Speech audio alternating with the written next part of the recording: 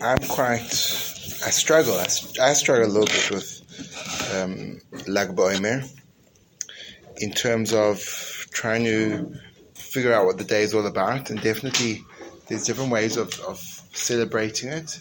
One thing is clear: the simple understanding of Lag BaOmer is I think the Torah writes that was the day when the Talmidim of Rabbi Akiva stopped dying, and therefore there's a cause of celebration. Over the course of time, it's also become associated with the passing of Shimon Bar Yochai, and the reason why it would be cause for celebration, even though it was the day that he passed away, which would seemingly be cause for great sadness, it was because when he passed away, he revealed many, many secrets to his students, and therefore it was like some kind of a day of deep secret revelations were made, and therefore it has a very powerful connotation. How do we kind of develop some level of understanding, which is maybe appropriate from my perspective of Lag BaOmer? So the whole period stretching from Pesach to Shavuos is one of the points in time where the Kabbalistic tradition seems to become almost well-versed or well described amongst even the average person. The nature of Kabbalah, which is the Jewish mystical teachings, is referred to as sod. And sod means secret. And one of the points which is blatantly, glaringly problematic is the nature of a secret is the fact that no one knows it. Once everyone knows a secret, it's no longer a secret. So the point of a secret is it remains hidden. A secret that is told loses its status of being a secret.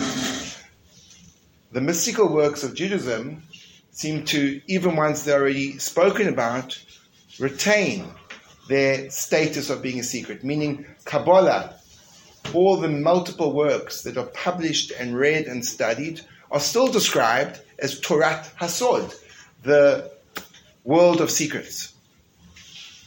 So I'd like to perhaps begin by discussing this, and perhaps also briefly discuss the Jewish relationship towards engaging in mysticism, and why the way the Rambam described it is once a person has been memale kreisoi, once you've filled up your tummy with all the revealed Torah, then it would be appropriate to go on to the hidden Torah.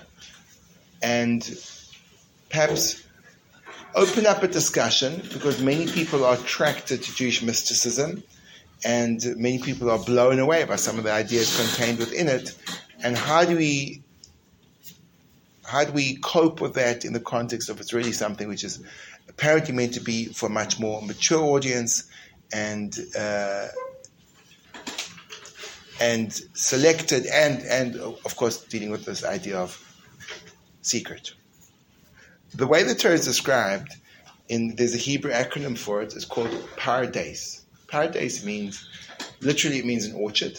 I never actually grasped the connection, but it also refers to a state of an orchard is also describing a mystical state of being, which is talked about in many passages in the Talmud, people who entered into the Pardes. But apparently there's an etymological overlap with the English word paradise, which sounds very similar, and one could understand how those two concepts can become confused, because paradise and Pardes seems to be this state of deep spiritual revelation and mystical bliss. So, Pardes is an acronym. Pardes stands for Pshat, Remez, Drush, Soid. Those are the four Hebrew words. Pshat means the simple level of understanding. Remez means a hint, something deeper. Drush means the demand that the verse gives through some kind of something the verse is written in a way which is there to make sure that it's demanding a different kind of explanation. And finally, the Samech stands for Sod, the secret. Now, there's a misunderstanding of how these four levels of understanding the wisdom of the Torah interrelate with one another. The misunderstanding is there are 4 alternative ways of approaching a given, let's say for example, a verse in the 5 books of Moses, in the Chumash. So there's a verse, and you can say, well, on the Pshat level, so then it means that. On the Remez level, it means something there. On the Jush level, it means this, and on the Sod level, it means that. And there are 4 alternative ways of describing what the verse says in 4 different kinds of languages of communication. I would venture to say that is incorrect. And the fact that it's incorrect is also the hint why the mystical work is referred to as Sod. Because those 4 parades, alternative understandings of a given piece of Torah, are not parallel understandings or competing explanations. They are exactly the same thing. They are exactly the same thing, which means Pshat, seen deeper, becomes Remez. Remez, seen deeper, becomes Drush. And Drush, seen even deeper, becomes Sod. And the incredible difference that this makes to us as people who embody this spiritual tradition is when I understand that Sod is not something new and different from Pshat. It's just when I've delved into the depth of Pshat, I will eventually arrive at Sod. That means I have the capacity to even communicate a secret through the language of Pshat. But the primary conveyance of the deeper side will be underneath the surface of the language. And when we think about it in these terms, it makes a perfect continuation of exactly the topic that we've been discussing until now, which is the relationship of the hidden and the revealed in my own personal world of Chokhmah. And this is what it means. It means that a person is comprised of multiple layers. The most external layer we have is parallel to the layer of Pshat. It's the way that we are grasped without any study or delving or questioning. Just the way that we show up and appear in our, I suppose, basic physical form. When my experience of life is limited to that material, physical engagement, it's almost as if, were you to dig deeper in my experience of life and my identity, you'd go through and break through that level, but there would be nothing underneath that. Because the development of self requires work. And for me to deepen my understanding of the world, I need to think a little bit beyond the physical and discover the transcendent. So let's say, basic level. When I see an ox, I see an ox. See an ox? An ox is an ox. When I see a hole in the floor, I see a hole in the floor. When I see a person lighting a barbecue, I see a person lighting a barbecue. That's the level of Pshat. Just is. It's that. And if someone goes and falls into the pit, I have liability if I dug it because I create an obstacle. If my ox goes out and goes on a goring rampage, I take responsibility because the ox belongs to me and I didn't guard it sufficiently. If my barbecue is spark carried by the wind and ignites my neighbor's beautifully fashioned Swedish wooden home, designed specifically for them by Sven, so then I have liability. But when I extrapolate and I say, okay, so if my ox goes on my marauding rampage and destroys someone else's property or person,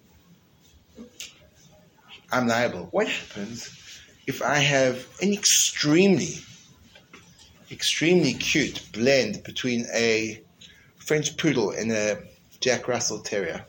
And I just met a person that actually has that particular blend, which means it's a kind of two dogs, which you wouldn't want them to marry each other, lechatchila. because the Jack Russell, he's like the fierce defender of all that's good and proper, and he will not be defeated. And the poodle just wants to sit in someone's lap and be kind of snuggled. So, I mean, you can imagine the identity crisis that dog goes through. And as a result, this dog becomes particularly irritable and vicious and decides to go on a biting rampage and takes copious amounts of flesh out of multiple people's legs. So what will you say? We're liable or exempt. On the one hand, it seems to be my property that's causing damage. On the other hand, but it's not an ox. Yes, but since we've penetrated underneath what an ox is, and we recognize that an ox is not a burly animal adorned by horns out there to be rampaging on a good day and landing up on a barbecue on another, but recognizing that an ox, in the legal terms, in the Torah terms, is something that belongs to me, has a life force, and causes damage. And therefore, my French poodle Jack Russell mix is now an ox. Because the ox is just a manifestation, it's just a concretization of a concept. What is a concept? The concept is something that belongs to me that has the potential to cause damage if unguarded. That's going from the surface a bit deeper. But the truth is, were to be mystically informed, there's something else about an ox as well. So, if you trace the Hebrew months, they have energies like the zodiac describes, and the muzzle, or the constellation goes Nisan Iyar, which is where we're at, is the Taurus, the bull. The previous one, Nisan, was the lamb. The following one is Gemini, Ta'omim, the twins. So you kind of think, well, okay, what does that mean? So then you say, the lamb is quite clear. The lamb was the Jews rescued from Egypt, representing this idea of a very domesticated herd mentality animal that needs to be shepherded because it doesn't really have its own volition. It doesn't really have that much strength.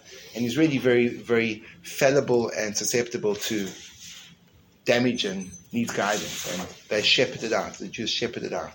Then, in between, they graduate and they mature into becoming an ox, developing a really strong strength, a beast of burden, a beast that can really stand on its own 2 feet, the power to resist and to carry a burden and to bear a load.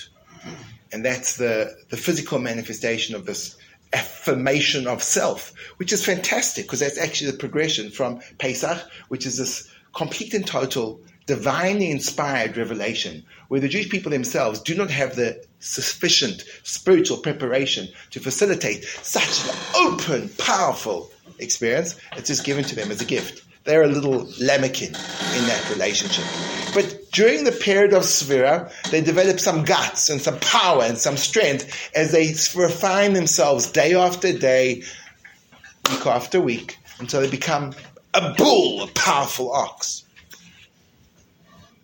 And that's the next stage of development that occurs. And then Gemini, which is the twins, is obviously the synergy of these 2 disparate energies, one of absolute acknowledgement of my humility, my fallibility, my fragility, and the other is knowing the power that I possess. And putting those things together, that's a description from a person called Rav Milevsky once many years ago taught you. But it's a perfect way to go from our next understanding of that. Ox, on the one hand, in the legal sense, is my property that causes damage, and therefore my French poodle blend Jack Russell Terrier can be an ox. Or even my armadillo. I'll go so far as to say possibly even my pet rabbit called Snuffles, could all fall under that category because the principle, the underlying notion is not got to do with the format. But then there's a deeper thing of an ox does have a specific motive and symbol. And then could even go deeper. And therefore, my understanding, as it goes deeper and deeper and picks up different nuances of meaning, so my perception of the world moves to a much more intrinsic, a much more powerful layer of experience. So the mystical world is a secret, not because if you reveal it, it will no longer be a secret, but it will always be a secret. Because secret is just a synonym for an experience of life that is so far beneath the surface of sensory perception. And now, this is a tricky thing. So why wouldn't I learn mystical works right now? Why don't we open up a Zohar HaKadosh and start learning? The answer is, if I as a person function on the skin level of Pshat, and my reality is dominated by my sensory experiences, and my essential way of processing the world is based on the cause and effect witnessed by my empirical, logical mind, and for me, seeing beneath the surface is not a thing. Were I to learn the mystical works, I would have to only perceive them in the tangible world, and therefore I would destroy the secret. Not because I would tell it, because I would move it from an internal place to an external place, and then it would become desecrated, ineffective, and wrong, inappropriate. Because the secret doesn't operate on the level of Pshat. It can't. It operates way deep under the sea. And if I speak about it, so then I distort it and corrupt it. So therefore, the point of mystical preparation is synonymous to self-evolving depth of realization and the understanding of the world behind the world, behind the world, behind the world. And when I'm living in the world, behind the world, behind the world, behind the world, that mystical knowledge speaks to my experience. When I'm living in the world and not the world, behind the world, behind the world, so that mystical knowledge is pure, theoretical, highfalutin stuff and has no meaning for me. So therefore, there's a reticence and reluctance for me to engage in deep mystical study because I feel that the receiver that I am cannot contain it. I'm too superficial still. I can't function at that level of depth. Rabbi Shimon Bar Yochai, that Lag BaOmer celebrates as giving of this kind of Torah, had another component to him though.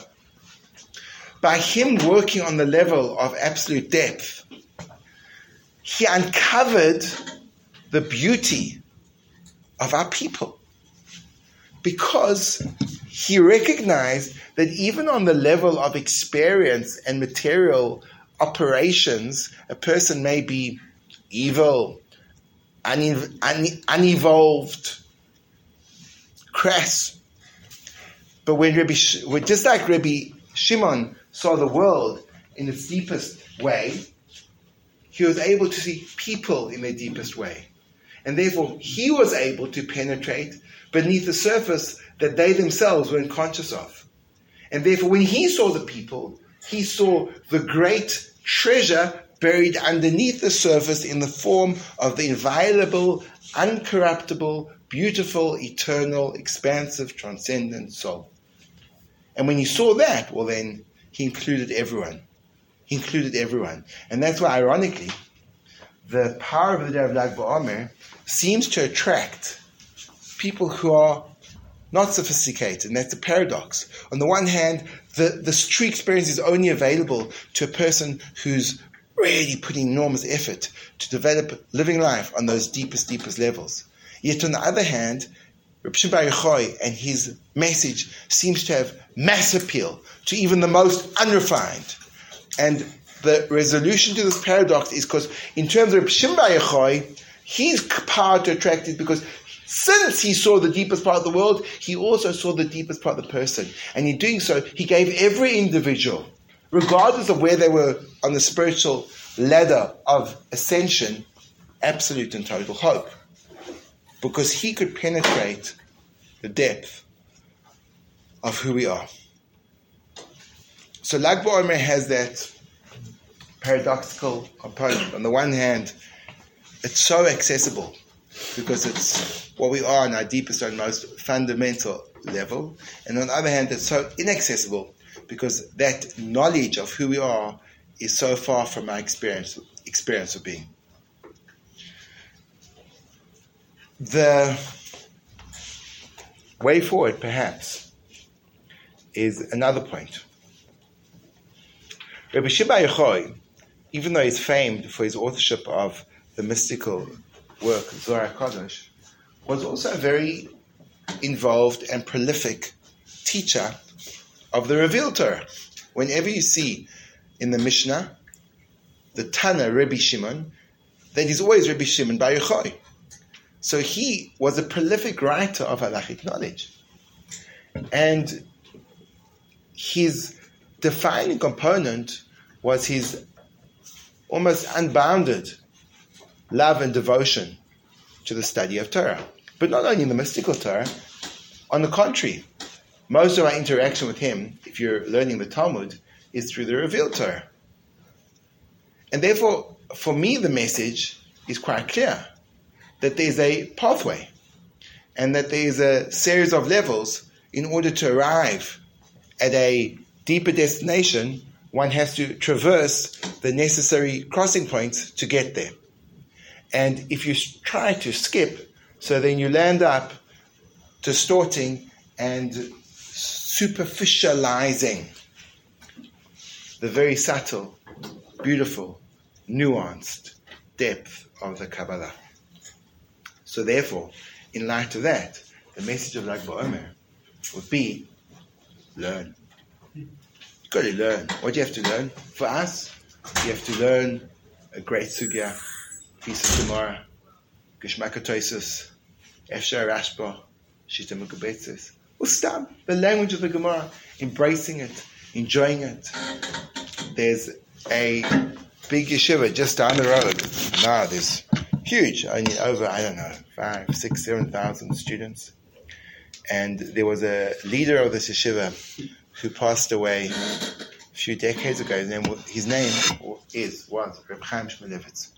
And at the time, there was a strong movement of people to ascend to the tomb of Reb Shimon Bar Yochai in the northern town in Israel of Meron. And he'd say to them, I don't know why you're going there. Being a champion of the study of Talmud, he said, when people come and they flood the tomb of Reb Shimon Bar Yochai on the day of his anniversary of his death on his yard site, so it's exceptionally crowded.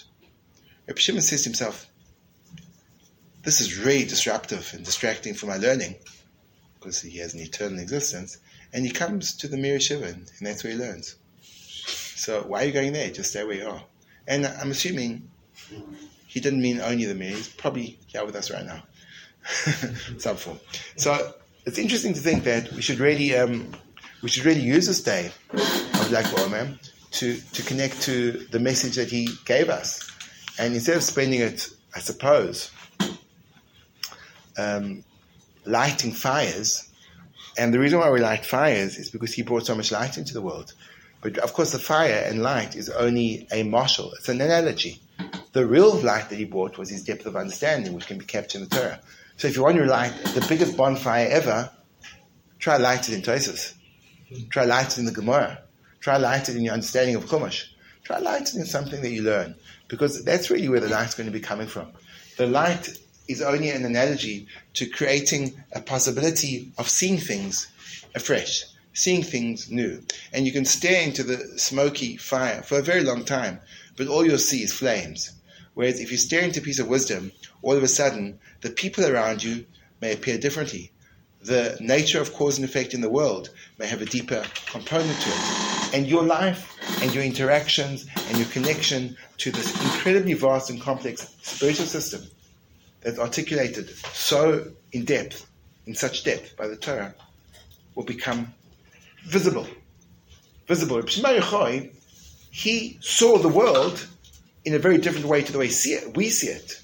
When he saw the world, he was able to penetrate the surface, very much like some kind of spiritual X-ray machine with full technicolor, and underneath that he saw the workings, and then the workings behind the workings, and the workings behind the workings. But that took him enormous amounts of hard work. Just as after he'd already become Reb Shimon Bar Yochai, he was in a cave for 12 years, and did nothing with his son Reb Lazar, and did nothing but learn. So we should do that maybe for 12 hours. Thank you for your rapt attention, and we should all be enriched with the power to penetrate the surface, to see things with greater depth and clarity, and to thereby embrace the true nature of mystical understanding, which is the deepest level of our existence, our world, ourselves, and our church.